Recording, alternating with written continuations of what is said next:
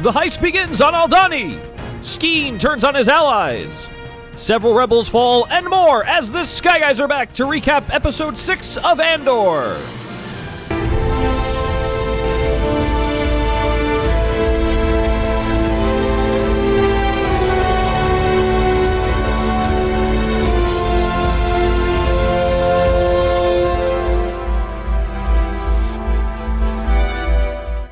All right, we are back here on the Sky Guys, recapping the mid-season point of Andor. We are through 2 arcs of the show, 6 episodes in the books. The heist has finally happened. I'm one of your hosts, Mike Phillips. With me today, as always, the man who's always here in the narration every single week, Pete Considore is here. Pete, how are you? Doing well. Another week, another episode of Star Wars Andor. Like you said, halfway through. It's funny because we got the first 3 episodes the first week, so it doesn't really feel like we're 6 episodes in. I'm sure this back half is going to feel a lot longer since it's only 1 episode a week. But yeah, excited to talk Star Wars as always with you guys. Absolutely. Also with us today, the Imperial Commandant of this podcast, Nick Frietta, is here. Nick, how are you? Doing good. Excited to talk about this one, and I'm sure we all have a lot to say. Yeah. Also joining us today, our special guest, brother of Nick Frietta, he gave the Sky Guys a toast, and Nick's just laugh at how they try to incorporate. I'm great. Thank you guys for having me on. I've been looking forward to coming on the podcast. Yeah, so Phil, since we haven't talked to you yet, give me your general takeaway. What do you think about Andor this season? I think it's great. I think Disney knocked it out of the park. It's a great show. It maybe even is. I think it's better than Mandalorian actually so far. I know that's an unpopular opinion because of Grogu, but if you take Grogu out of Mandalorian, I think this show's better. So far, I think this may be definitely the best TV product Disney's given us, but perhaps the best Star Wars product they've given us also. Yeah, that's for sure. Exciting to see here. And Pete, as we tell everybody here on the podcast, feel free to subscribe to the Sky Guys on Apple Podcasts, Google Play, TuneIn, Stitcher, Spotify, Amazon, all the usual suspects. Come to a little later in the week. We have some scheduling issues, so we're recording on Friday night. This is going to be in your feeds on Saturday. It won't be in the Doesn't Suffer feed till closer to Monday. So if you want this as quick as possible, make sure you're on the Sky Guys podcast.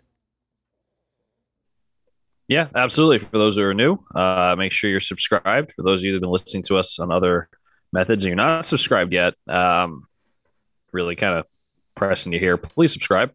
Please do it. Absolutely here. And Nick, people check us out on Instagram as well. I know the meme factor is starting to get cracking again. Yeah, at Sky Guys Podcast, and we're going to have some things coming out soon once we get more content. Absolutely. Sky Guys Podcast as well. Also check out the YouTube version of this on my YouTube page, Mike Phillips on YouTube. Phil, we have the video version up. You're going to see some fancy graphics in the podcast later, including our MVP leaderboard. That's going to be up on there as well. You're going to contribute to that today. Yeah, I'm excited. I've been following. I do subscribe to the podcast, so I get the live feeds when they come in. Yeah, so Pete, Phil, listen to us. That's it. We've won. Now we need a couple more, but that's okay. That doesn't take away Phil's subscription. So we appreciate it, Phil. Thank you. Yeah. Of course. Thank you. Subscribe. Me on. Absolutely here. And as we do every week here, let's get to the Star Wars news. Nick, got a couple of things for us this week? Yeah, we have 2 things. One is the big news that everyone knows is that Harrison Ford is going to be Thunderbolt Ross and replacing William Hurt in the MCU. I guess the first movie he'd be in is the new Captain America that's coming out. I actually don't know the release date on that. I think it's 20. I know they moved a lot of the release dates. I think it's currently set for May of 24, but I know they're moving a lot of the dates, so it might end up being different.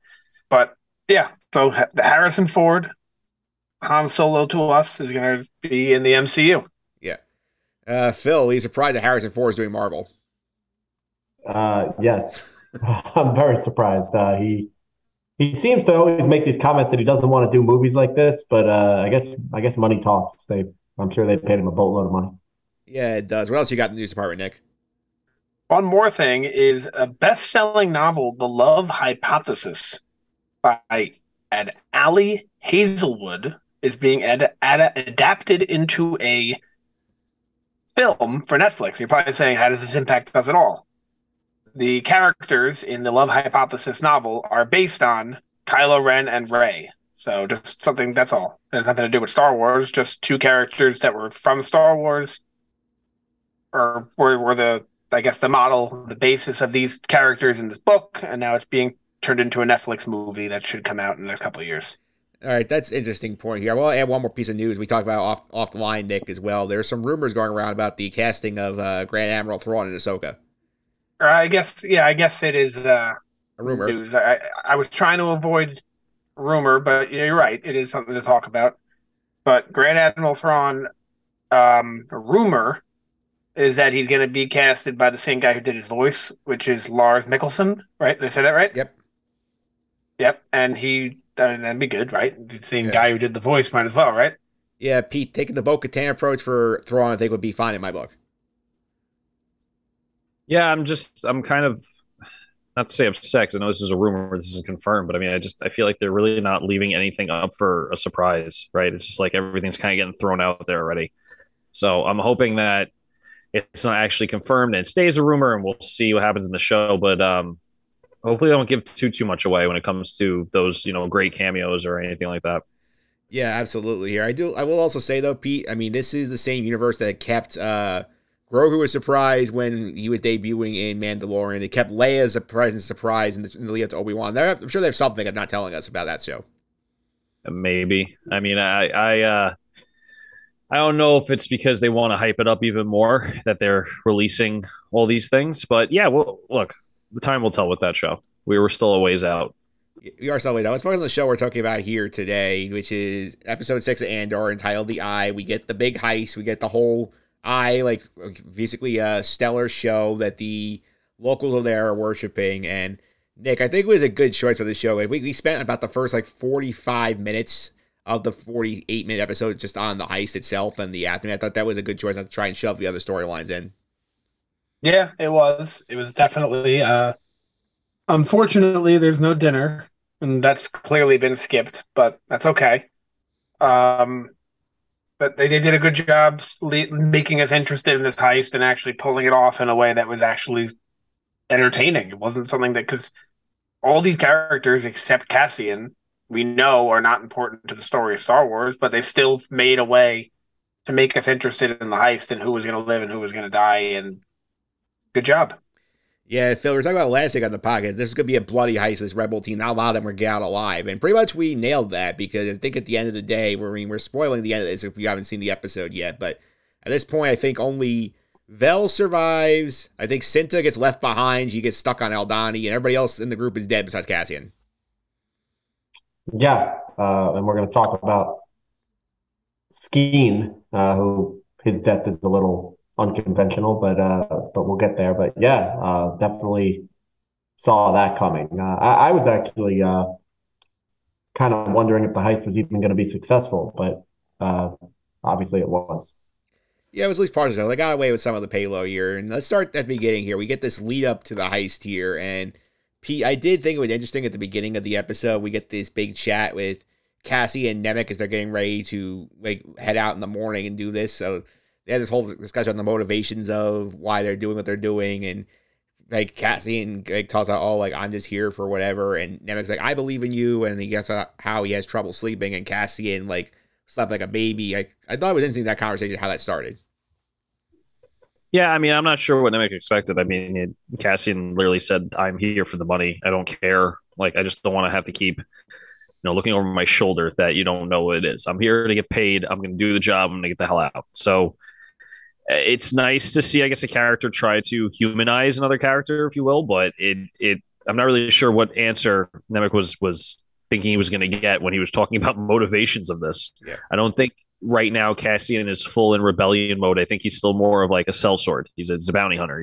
I'm gonna go in, get paid to do something and get it out.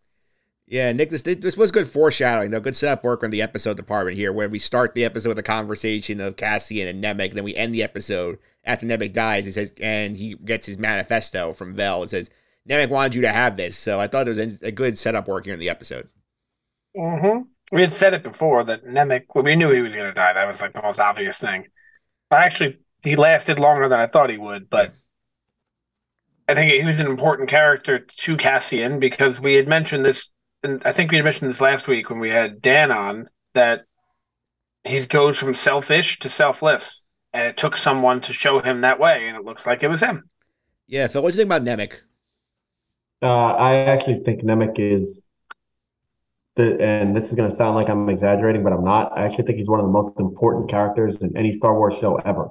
And the reason why is because the original trilogy, and I think it's because the movies were kind of geared a little bit towards children, doesn't really explain why there are these rebels in the first place, right? So you know that there's these big bad guys, and then there's these rebels who are rebelling against the bad guys, but it's kind of unclear why the rebels are motivated to the cause anyway.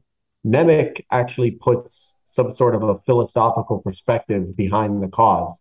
And then you can start to understand, okay, there are philosophical objections to the Empire, and that is able to motivate people to join a rebellion. And then they also give you a little bit of stories about how the Empire has harmed families and things of that sort, which kind of now you can understand the boots on the ground, right? So in the original trilogy, you understand why the Jedi, the few remaining, are rebellious against the Empire, but you don't really understand why are there henchmen or soldiers trying to defend Princess Leia as they're getting slaughtered by Darth Vader? Why are those guys doing that? Why don't they just say, you know what, I want to switch sides, and now you understand why. Yeah, Peter has an interesting point here as well. I mean, you get like Nemec sort of the like beginning of that like philosophy of this, but like it's incomplete. We've seen that conversation too, where like Cassian like talks to us like you're half right. It's like you understand the motivation, but you don't understand the Empire side. As they just don't care in terms of all this. Like you're not gonna talk them out of doing whatever they're doing here. So that was interesting. Like counterpoint. It's sort of like he has the half of the puzzle that Cassian doesn't have yet. Yeah, absolutely. I think that was interesting as well. And I mean, it makes sense. I mean, at this point, I don't think anyone really knows, except for the two people that are in the Empire trying to help, really knows the motivations of the Empire and what they really want to do. We just see, as rebel forces, they just see the destruction and the takeover and whatever. So it was an interesting point to make. Nick, anything else on the rebel side of the lead up here you're interested in? Because I know one thing that caught my attention was that they talked about how Tamarin used to be a former stormtrooper and that like he had issue with Cinta because Cinta like his family was murdered by stormtroopers. So I thought that was interesting, like bit of a nugget to get before he starts the mission. I thought it was interesting because it's the first time we've even mentioned the word stormtrooper in the show, and we're halfway through it. Yeah. There hasn't been any. We haven't seen them. They haven't been mentioned yet, and I think that's interesting. And I think that's what makes the show so great, is that it doesn't follow the same old boring, stupid stormtroopers missing shots and good guys running around like idiots chasing Leia with their little coat on, like it's Austin Powers. Yeah. So that's what I liked about it, is that they mentioned stormtroopers for the first time, but they didn't make them seem like a joke. The Empire doesn't seem like a joke in the show. They seem pretty like they had to pull this heist off pretty perfectly for it to work, because the Empire's not a bunch of idiots. They're competent. Yeah, that's for sure here. Let's talk a little about the Empire side of this one. And I do think also we see basically, Phil, that that Gorn is basically working the base. His commander shows up. J-Hole Behaz is the guy in charge here. I thought it was interesting when they had the conversation with him, and the engineer shows up to basically try and impress the guy about the eye and show whatever. And they talk about, oh, like we have to tolerate these villagers coming in. Like we set up little like traps along the way, basically like to tempt them not to come along. We cut it down from 500 to 60. I thought that whole conversation was very interesting to see how the Empire viewed this whole situation.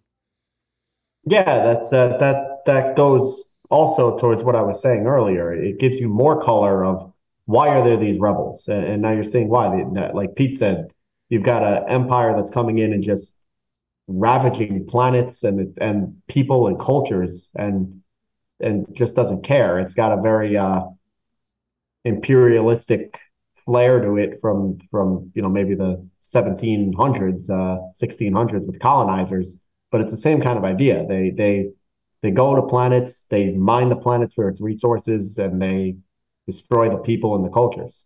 And that also explains why people are motivated to this rebel cause beyond just, well, because we're Jedi and we're good. Yeah, Nick, what do you think about the commandant here, who's Gorn's boss in the episode? What do you think about this guy?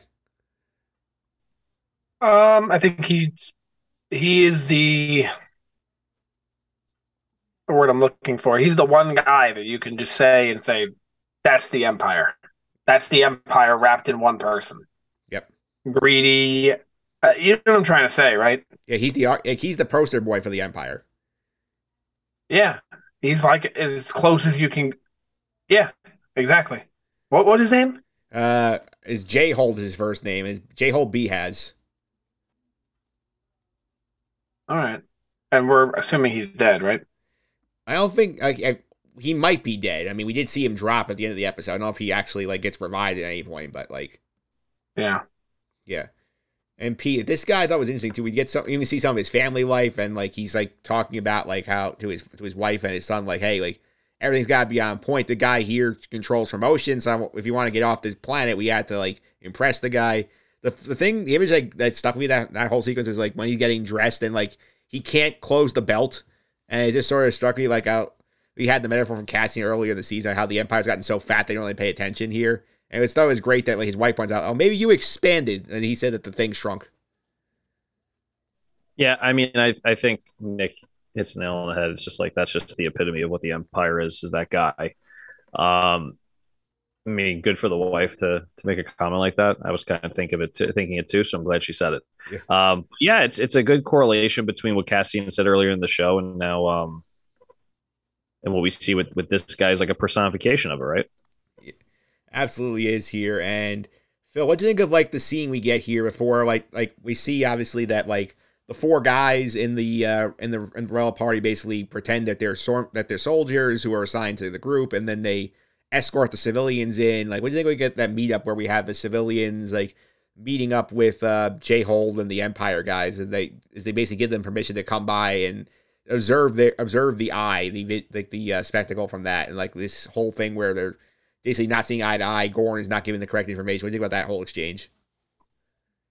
I mean, I think it's again more of the same. It's showing you the like we've discussed, the Empire's just complete disregard for the people and the cultures of the planet, right?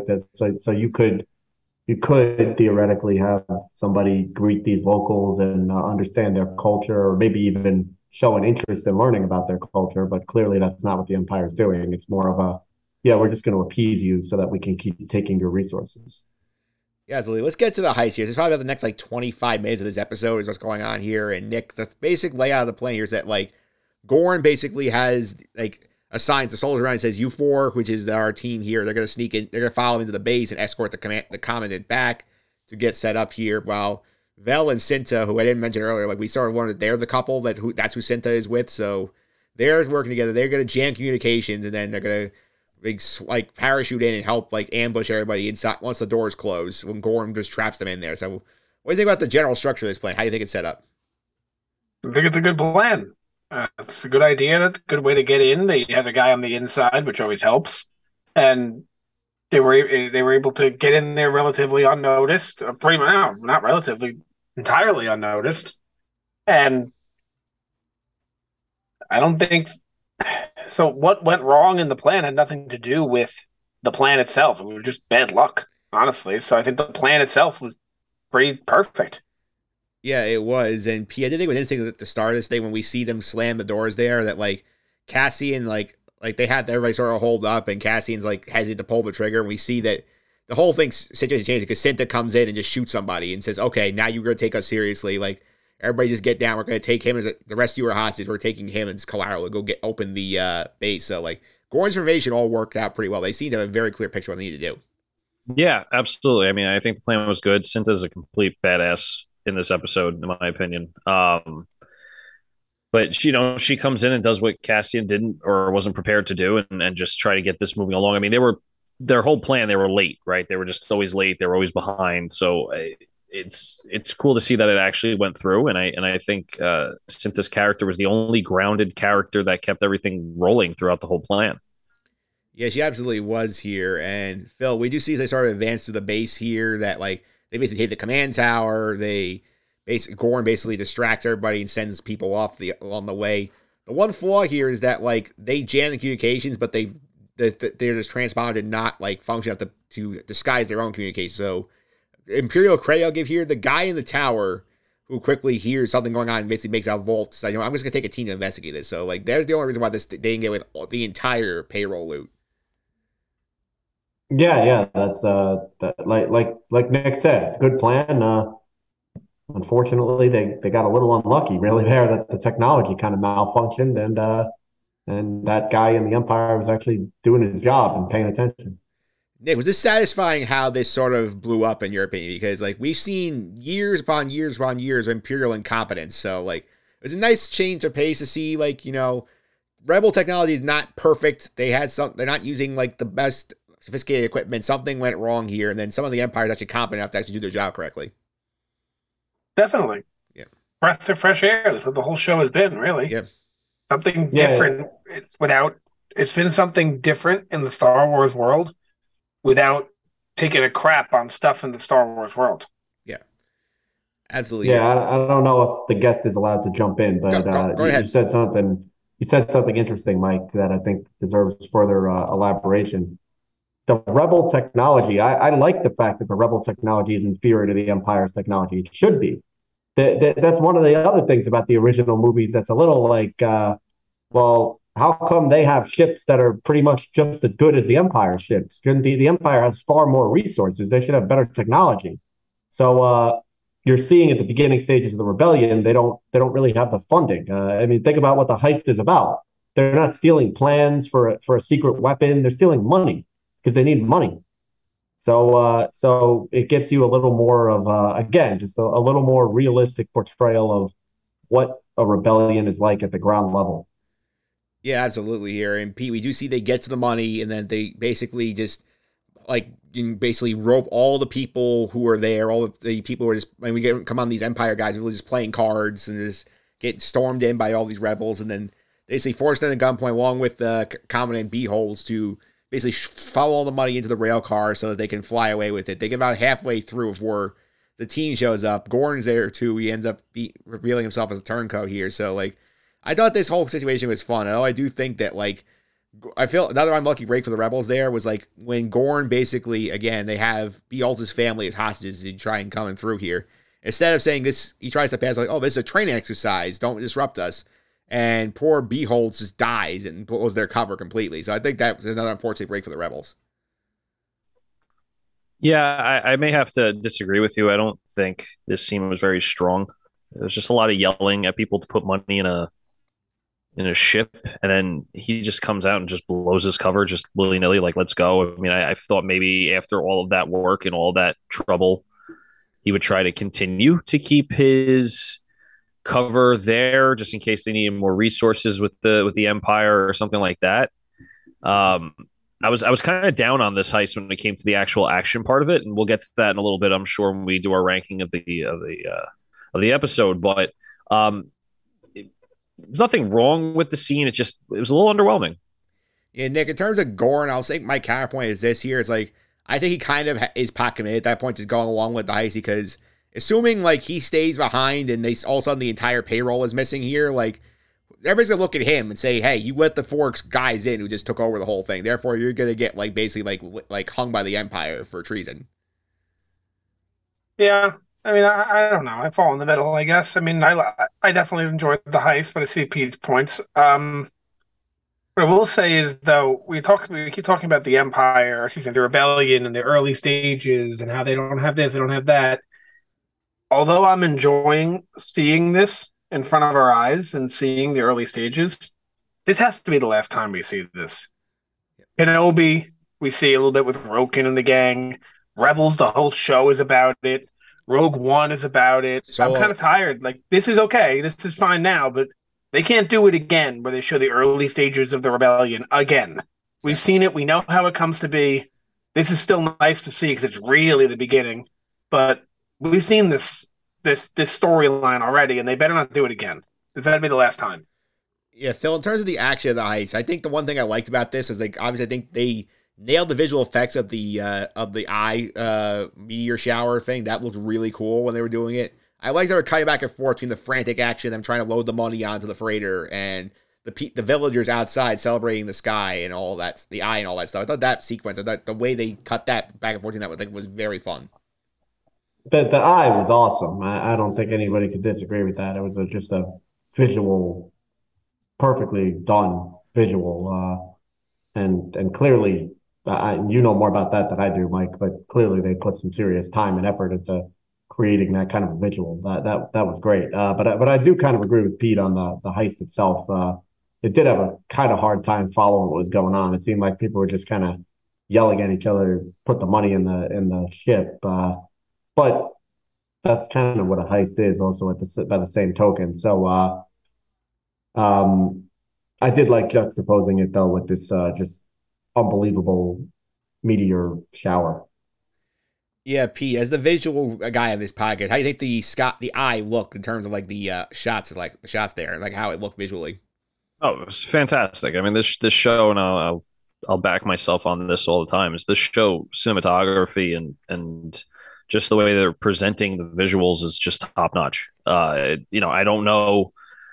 We've seen Disney shows, specifically, I think one of the more criticized shows, and I haven't seen yet, is She-Hulk, is where some of the CGI is not that great. And I think maybe, you take from one, put into another. And I don't know if this show is going to have worse CGI later in the show because they use their budget in the beginning, or if it's going to go throughout. But it's been phenomenal.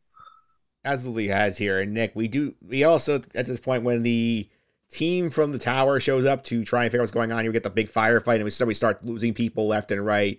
Like Tamarin gets killed, Goran gets killed. We end up having at the end we see that Cassian, Vel, Nemec, and Skeen get on the ship. Nemec literally can't hold on correctly and gets his legs crushed in this situation. Syntek is left behind. Like the whole helter skelter ending of this, really did just sort of waste to most of this team.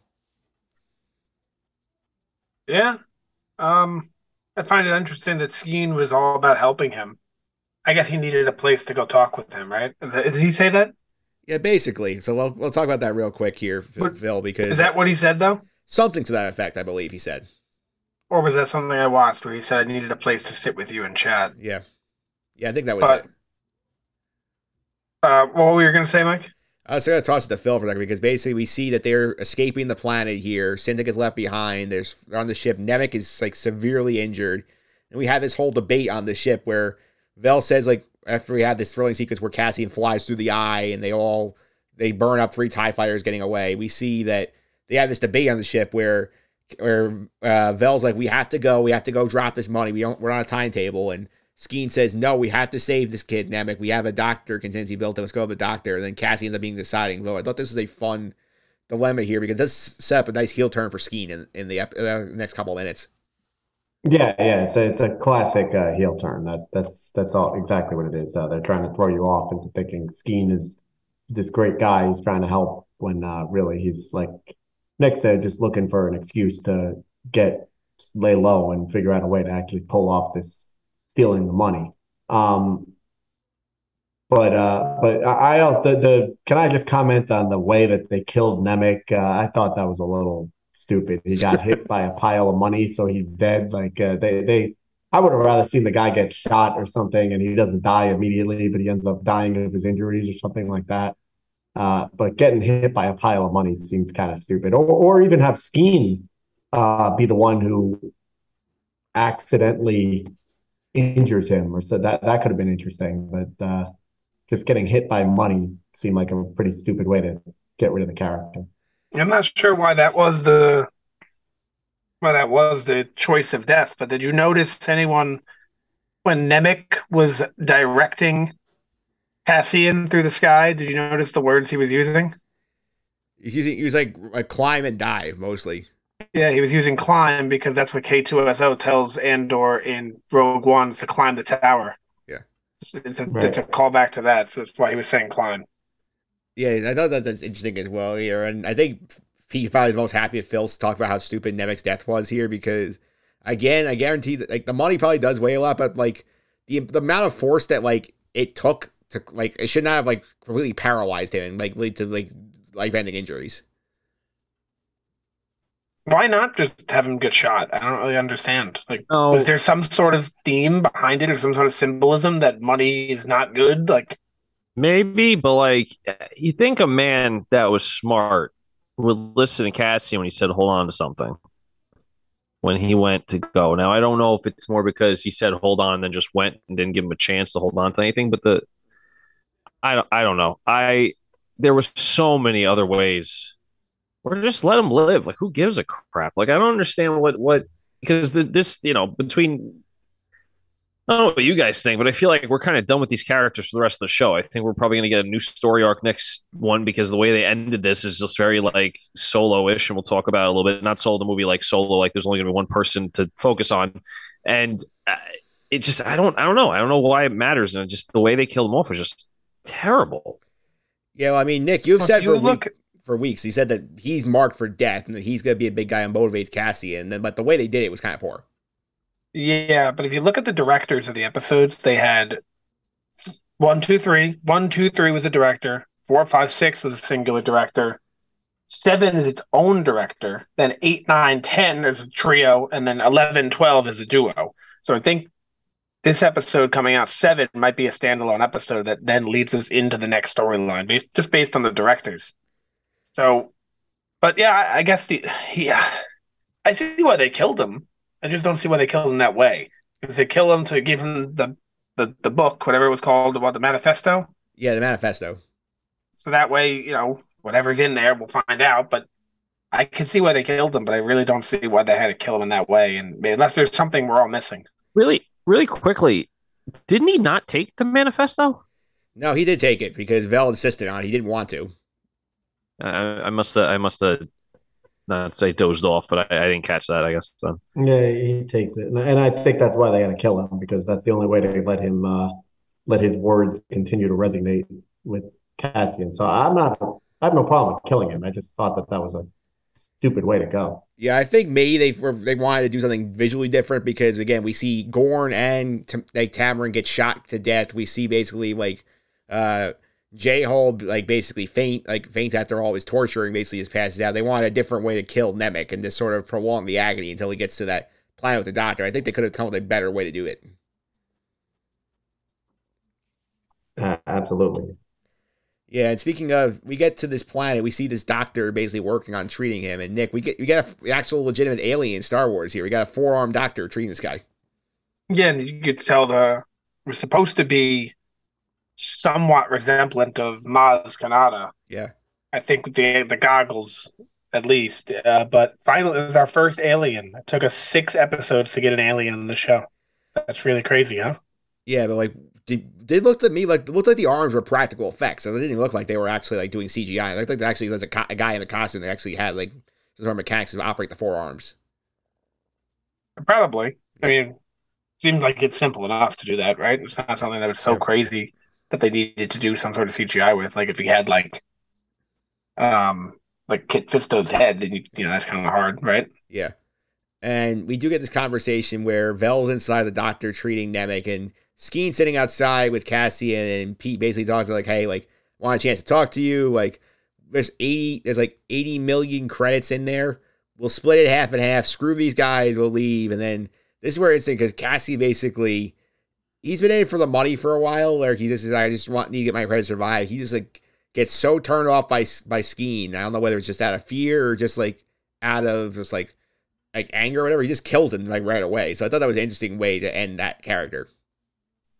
I mean, Skeen's a real piece of crap, right? Yeah. I mean, Skeen's the first one to be the squad first. You brought this outsider in. We're a team to. Hey, you want to split the money and run and leave them? What the hell? That was not as quick as a Roken swap, but where did that development come from? He was so gung-ho about the plan and the mission and the squad and we don't trust you and all this stuff. Who knows? Maybe that was his own insecurity because he wasn't to be trusted. It just, that bothered the hell out of me. I mean, he's just a real piece of crap. So what do you think about Skeen here? I feel like they were setting up groundwork that we shouldn't trust him over the last 2 weeks, and especially the whole thing where he's going around pulling knives on people to say, hey, you're not alert. So I do think it's they were dropping hints that he's not to be trusted, but I wonder if we need one more scene to sort of set this up. Yeah, it's a good heel turn, but I don't think it was the best heel turn. Could have been another scene to, something that could have been interesting is if Nemec died because maybe when Cassian said, hold on, Skeen kind of, maybe gave him an elbow or something and shoved him a little bit, like a subtle shove. Something like that would have, I think, set up a little bit more of a heel turn. It was kind of subtle. It was, but there was some foreshadowing of it, and it did serve a good purpose too towards Cassian's character development because now Cassian is at least, well, he's still motivated by money and protecting himself. He's starting to develop somewhat of a bond for other people and these people who half of them lost their lives trying to pull off this heist with him. Yeah, Nick, I want to ask you here, my hypothetical here, like, let's say Nemec survives this. Like, let's say he managed, like, they get him in time, the doctor's able to save him. Do you think Skeen is still pulling this move? Or you feel like, I feel like he was close to Nemec or anybody on that team. Yeah, probably. Yeah. I think he's at the point then where he's doing it. Yeah. That's it. Yeah, I think he would have done it regardless. You think at that point, like once he saw how salaries goes, like I'm just taking my money and running. I'm getting out of this situation. I do. Yeah. So I think. What do you think? I don't think it really matters, but he said there's 80 million on the ship, right? Yes. They said we take 40 million each. Do you think, based on that, I think it's safe to assume that the credit is equal to $1? About. Yeah, I would say so. Like 40 million would be like $40 million. Yeah. I think so. Yeah, basically, it sounds like Skeen's idea was like, I'm going to go high. I'm going to go, like, find my own moon and just, like, no way can find me again. Yep. By the way, I guess humans have no chance of really being surgeons in this world, right? You can't. How can you compete with a guy with 4 arms? You got no chance. Maybe you need to have if you had like a Jedi surgeon, like maybe you use the Force. Maybe that's your chance to compete. Yeah, that's about your only chance. You have to also deal with all the medicine doctors. Like the one who put Luke's hand. Yep. In the thing, and the one who's and all the robots who put Anakin in the suit, or the bacta tanks. As we learn from Boba Fett. Yeah, we should get some more flashbacks. I actually believe that we should have more flashbacks in the show. I'm surprised we only have those so far. Do you think we'll get more? I think we'll get more. I feel like I think we should. Because they still have the carrot hanging out there, Cassian's sister, that started this whole thing in the premiere. So I think we are going to get back to that at some point. Yeah, I hope so. Okay, and we also see here that basically afterwards, Cassian goes in to the operating room after Vel tells him Nemec is dead. He says, I just killed Skeen. Like, Skeen wanted to cut and run. He said, I'm taking what I was promised, which is basically, I think, the 200,000 credits that Luthen offered to pay him. He says, I'm taking mine, and I'm going to pay the doctor for his ship and take the doctor's ship and leave. Like, you take the rest of his back and give Luthen back his Kyber crystal. And then we see basically the whole thing where she says, like, take Nemec's manifesto. Cassian tries to refuse it, and she says, he wanted you to have it. He ends up taking it here. Pete, what do you think it shows about where Cassian is, like, as his headspace at this point of his journey? I think he's just done with the squad and the mission. I just think he's like, I want to get the hell out of here, and I don't think he wanted anything to do with the squad, and that's why he first refused the manifesto. I think maybe at some point he started to feel like, okay, Nemec was the only one that actually wanted to converse with me and trusted me and saw me as a part of the team. So maybe that kind of gave him that change of heart. Yeah. Yeah, Phil, what do you think about this at the end here where what Cassian does here with this information? That he's killed Skeen, that there's 80 million credits, and he just takes basically what he was promised and doesn't go for a penny more. So a couple of thoughts on that. The first is I thought about this a little bit when I was watching it and then more after. And it occurred to me that Cassian didn't really have a choice but to go into the operating room pointing the gun like he did because he realizes that Vel's never going to believe him that Skeen actually said this because she trusts Skeen over him, right? She barely knows him. She's known Skeen for longer. So he realizes that they're never going to believe me.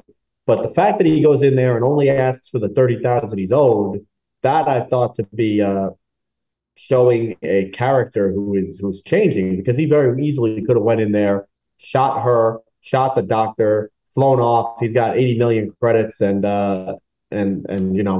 it seems to me like 80 million credits in this world, you never have to work again. Your kids never have to work again. Your grandkids never have to work again. So he could have done that, but by not doing that, it shows that his character is starting to develop some sort of a little more of maybe an honor code than maybe he used to have.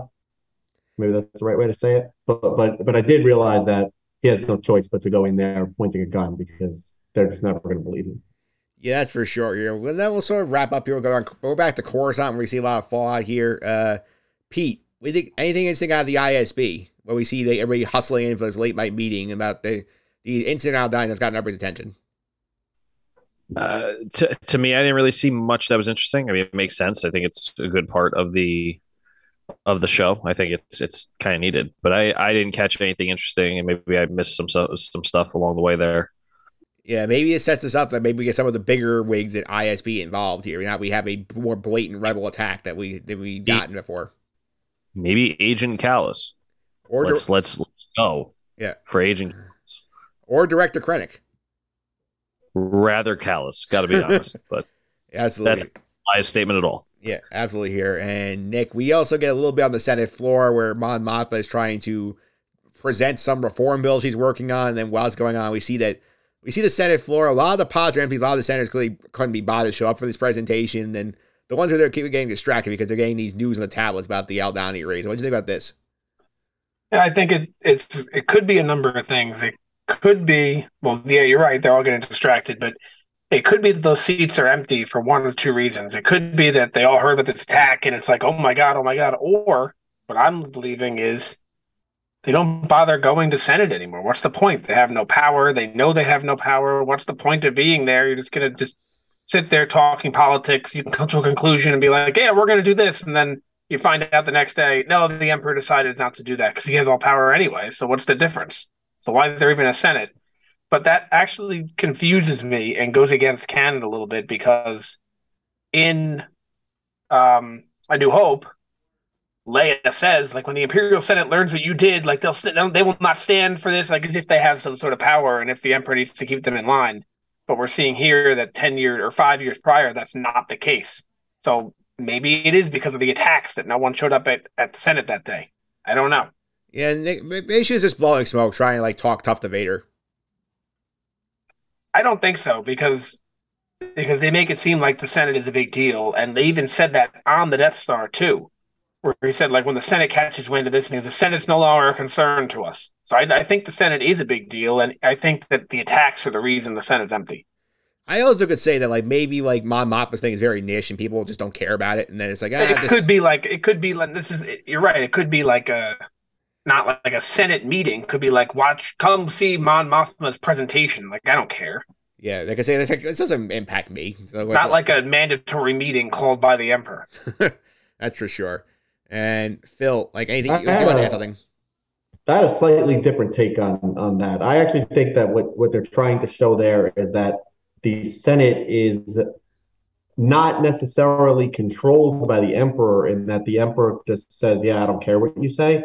But control, I think what they're trying to show you is that the bureaucrats just they couldn't care less about their job. All they care about is their money and their power. And I think the Emperor understands that in order to keep them on his side, he just needs to make sure they're rich.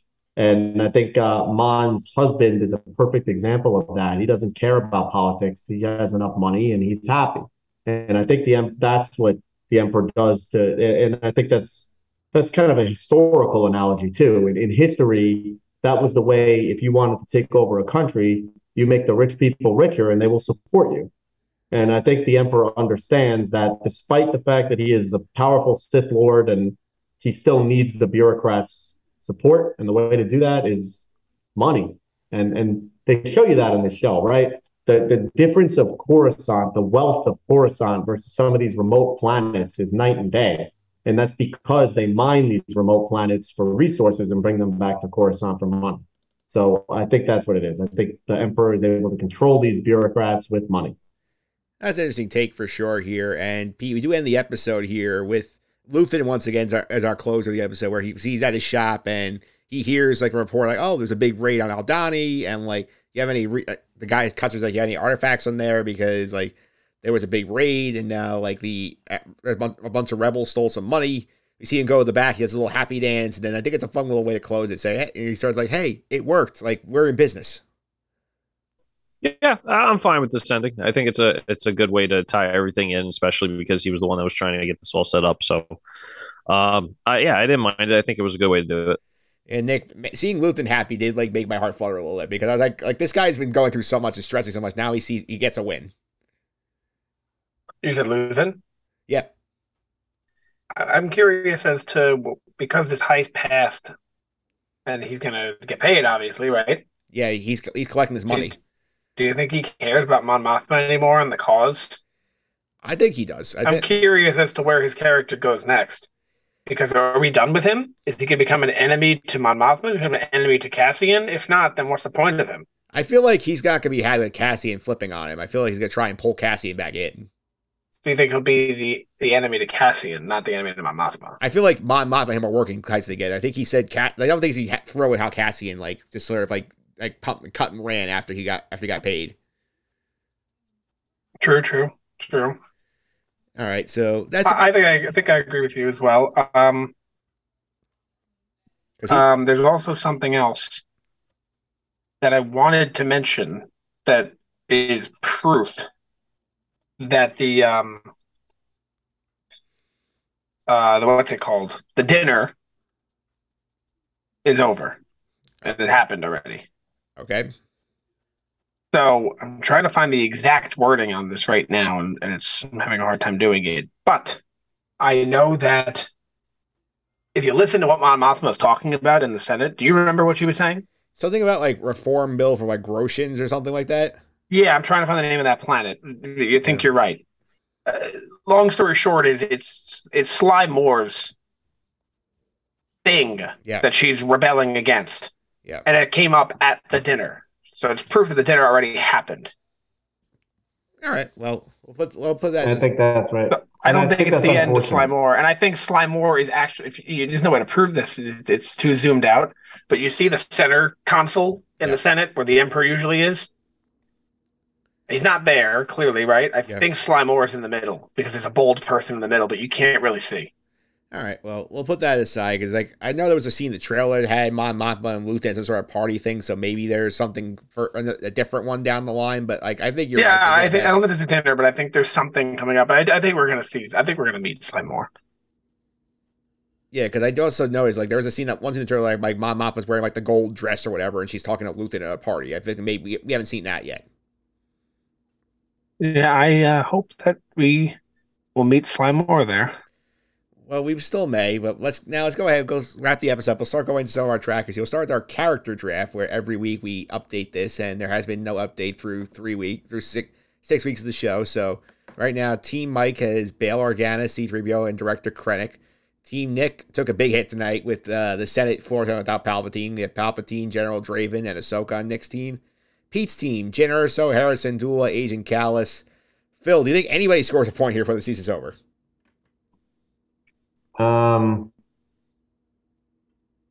No, I don't. I don't think you're going to see any of these characters for a variety of reasons. I think Bail, you got a lot of Bail with Obi-Wan. C-3PO maybe. Orson Krennic, I don't think they're going to want to recast him.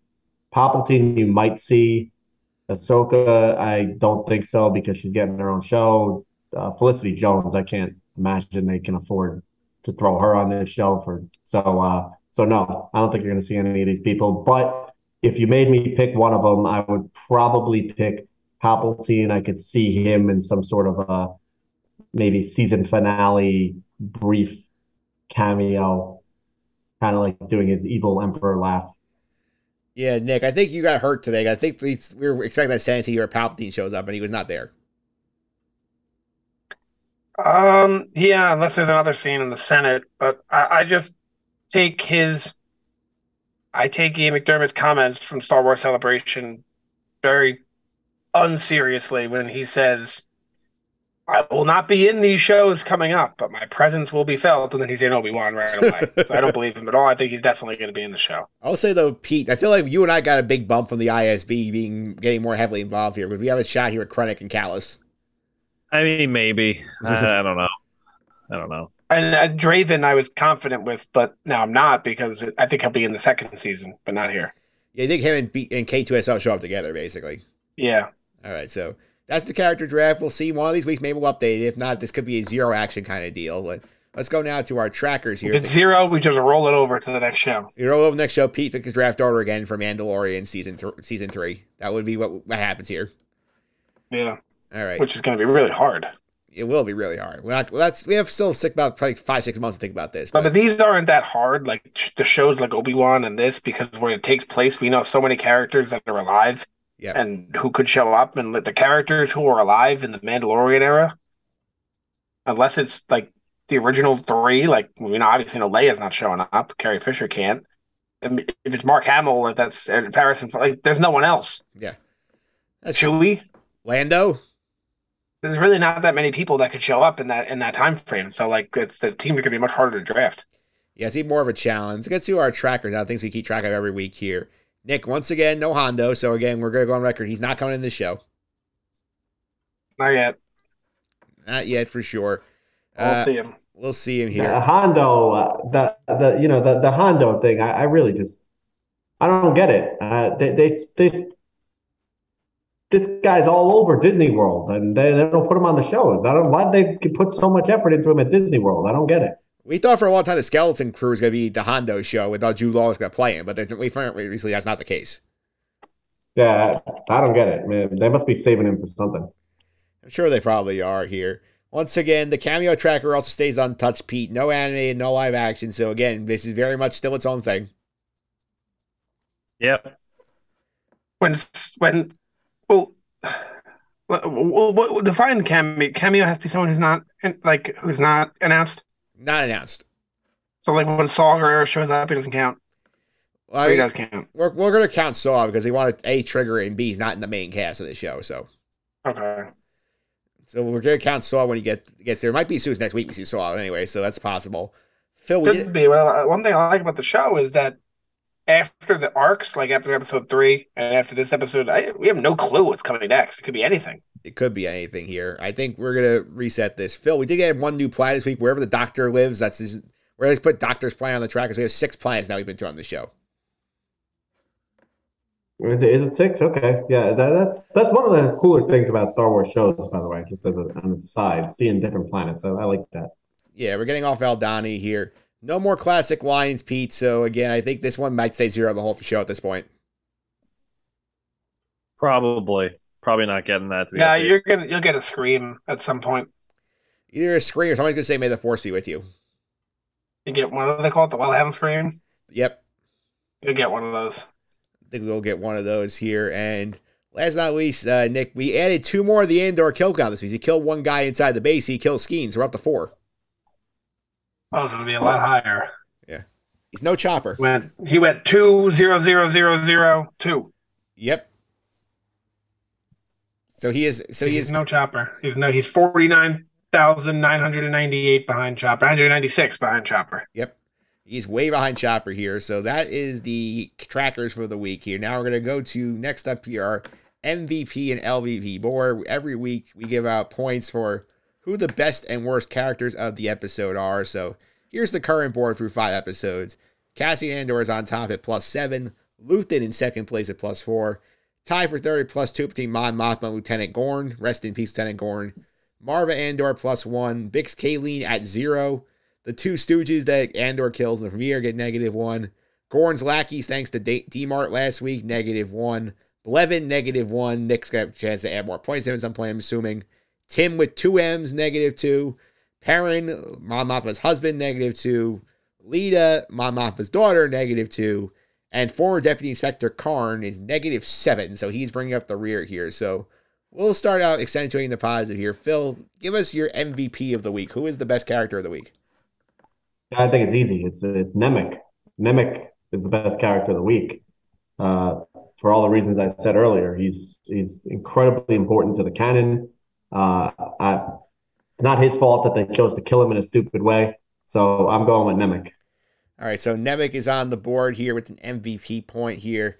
I'm gonna, give one to Cinta. I feel like Cinta does a very good job in keeping the mission on track here. I mean, she comes in, gets the kill done. She plants the tracker. She basically gets Vel and Kurt keep her going when Vel is like terrified to start the mission. So Cinta gets a point from me. Pete, who is your MVP of the week? I'm going to be boring and stick with you. I'm going Cinta. Yeah. I think she really drives this whole episode. Absolutely. Nick, who are you adding to the board? I'm with you as well. I think her and Vel worked well in that episode together as being like the badasses who came in at the end and saved the day, and it was more her than Vel, so I'm going to give it to her. All right, LVPs now. We'll go the other way. I'll start this one. I'm going to give it to Commandant Behaz, who this guy is really like a piece of crap. Like the way he talks to his wife and son, like how arrogant he is with the Empire, how like oblivious he is to like what Gorn's doing in the background, and like how completely inept it is when like he's trying to communicate for help or whatever. I'm giving an LVP to Behaz to get us started here in this section. Pete, who's your LVP? Giving it to Vel. I feel like Vel seizes up and makes the mission even more late before she jumps off the thing, and she talks like this big game in the beginning, how you have to be ready for these missions, you can't hesitate, all this stuff, and she's the one hesitating. They also show her planting the device that's supposed to cut communication, and then right after that they kind of zoom in on it almost to show like maybe there's going to be something wrong with how she did it. I don't know if it's because it's faulty hardware or because she didn't set it up correctly, but I don't know. She talked a big game, and then she was talked about the mission. And then when they're leaving, they're more worried about Nemec, right? They're more worried about Nemec, and Cassie's like, "Where the hell am I going? I'm flying blind." So I'm going to give her the LVP. Nick, LVP for you. I'm gonna go with you, Mike, and give it to Behaz. Yep. Think like I said, he's exactly what the Empire is in one person. Oh, not what the Empire is. He's what's wrong with the Empire in one person. Yep. And there's really nothing else to say about him except he comes off like an ass, and he is an ass.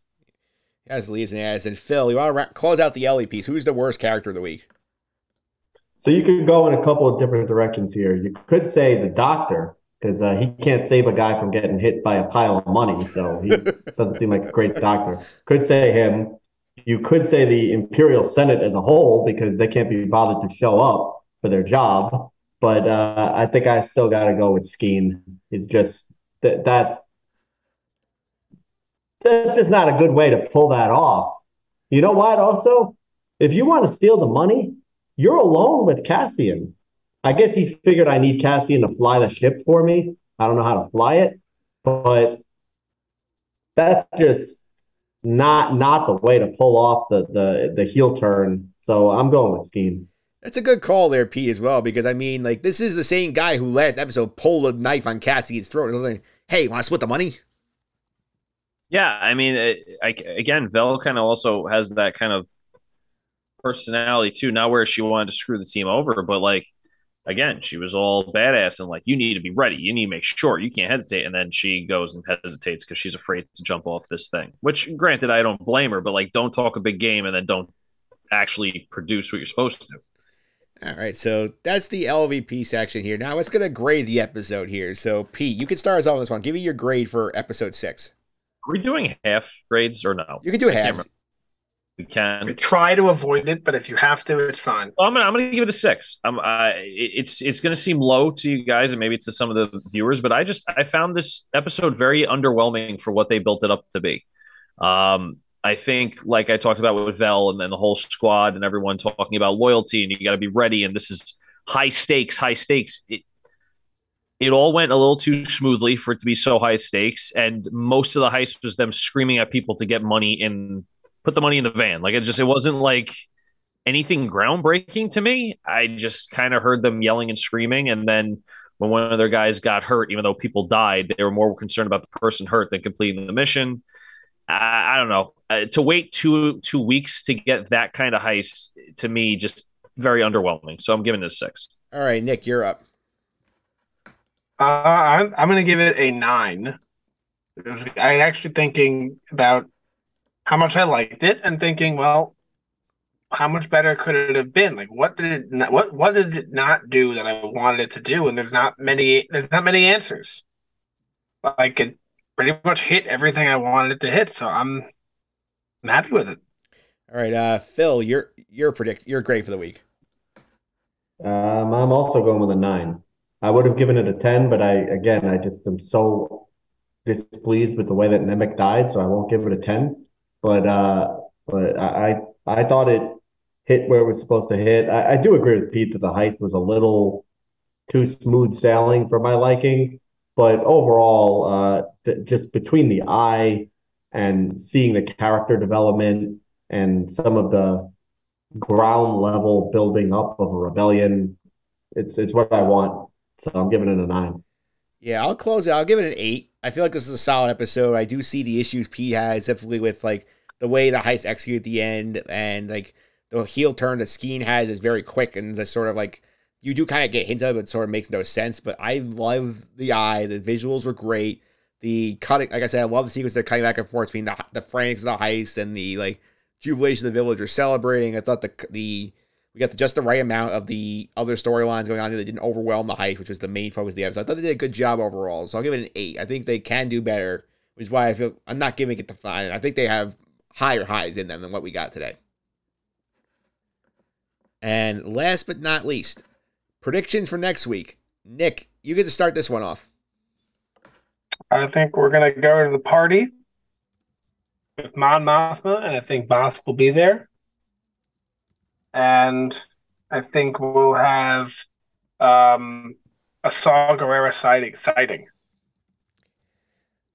All right, so I wrote down your prediction here. I wrote down Mon Mothma hosts Bosk for dinner. That's Nick's official prediction. Yep. All right, Phil, your prediction.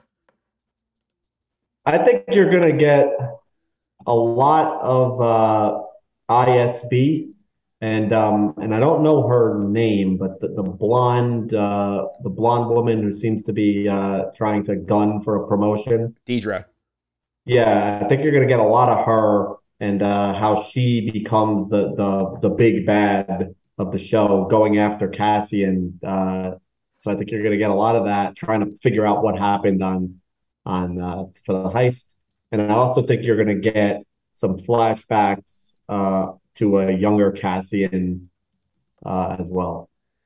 All right, so I'm up for predictions now. I think we're gonna have a time jump here. I think like we're gonna sort of have to let the dust settle a little bit from this. I think there's gonna be some stuff going on here. I'm gonna say that we do jump at least a couple months in the future here. I think we do get Saw Gerrera here. There's gonna be some sort of presence with him when he meets Andor. I also think for this one, I do feel like we are gonna get like sort of this big like ISB meeting here. I think we are gonna get some ISB bigwigs show up here. So I think my prediction here is we're getting a point in the draft for either me or Pete. And Pete, you want to wrap up the predictions? Yeah, I feel like you guys kind of said it all what I thought was going to happen. I think it's going to be ISB heavy. I think we're going to get Karn again. We're going to get more of his storyline. I think episode 7 is going to be a culmination of all the storylines and where are they now? I think that's going to kind of be what 7 is. I'm hoping for not a long runtime of that because that could be a little bit dry and boring, but we'll see. All right, so you think it's sort of like our pace, like we take a breath before we sort of launch the next big thing before the next big arc. Yeah, I think it's a refresher. I think, all we got was the heist. The heist is over, so that storyline is over. I don't think we're going to see I don't even think we're going to see Vel ever again. I think those characters are done, dead in the water. I think we're going to go move on to other things. And we're just going to touch upon the other storylines that we did in last episode. So more Luthen and Mon Mothma and the ISB.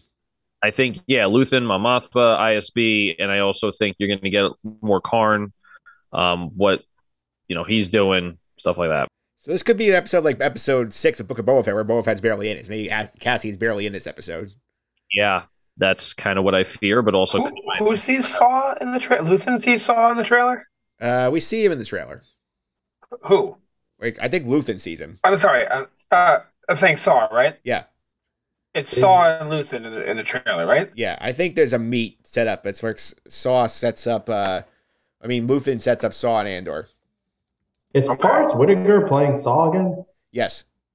Oh, I did not know that. All right, I'm excited to see that. Absolutely. So that's what's coming up here next week. Phil, thanks for taking all the time to come on here. I really appreciate it. And I'm glad you could make your Sky Guys debut here after giving us the toasted at Nick's wedding. Thank you guys. I'm happy to come on for any Star Wars content. Watch it all. Looking forward to Mando, Ahsoka, all the above. Absolutely. Here. Thanks for coming on here. Pete, people want to follow you on the social media streets. How can I do that? At PJ Constory 29 on Twitter. Hockey's in full swing. Rangers are playing Winnipeg right now, just tied at 1-1. But you guys probably know the final score already since this is coming out after this game. But yeah, follow me there. Absolutely here. And Nick, people want to follow you on social media. How can they do that? NickFry_9 on Twitter. And just retweeting stuff here. You can get a little clips from the episodes. All right. You can also follow me on Twitter, mphillips331. It's MPHILIPS331. Over this week on the Justin and Suffering podcast, a couple episodes had SNY's Anthony McCarron on to preview the playoffs, break down the end of the Mets season. They did some NFL picks with Kevin Lillis on there. And Nick's actually going to be on the Justin and Suffering podcast next week doing some NBA over-unders. Yeah, I wonder who we'll take. Yeah, you and I know this, but the rest of the panel does not. Yep, we did this a couple nights ago, but as the people listening to this, you're going to have to wait. Absolutely. And for the Sky Guys audience, sorry about the delay this week. We'll be back on more of a regular schedule next week for episode 7. So we'll expect a more quicker turnaround time on that one. We'll probably be back to recording on Wednesday, hopefully, if not, hopefully a Thursday. But until then, may the force be with you.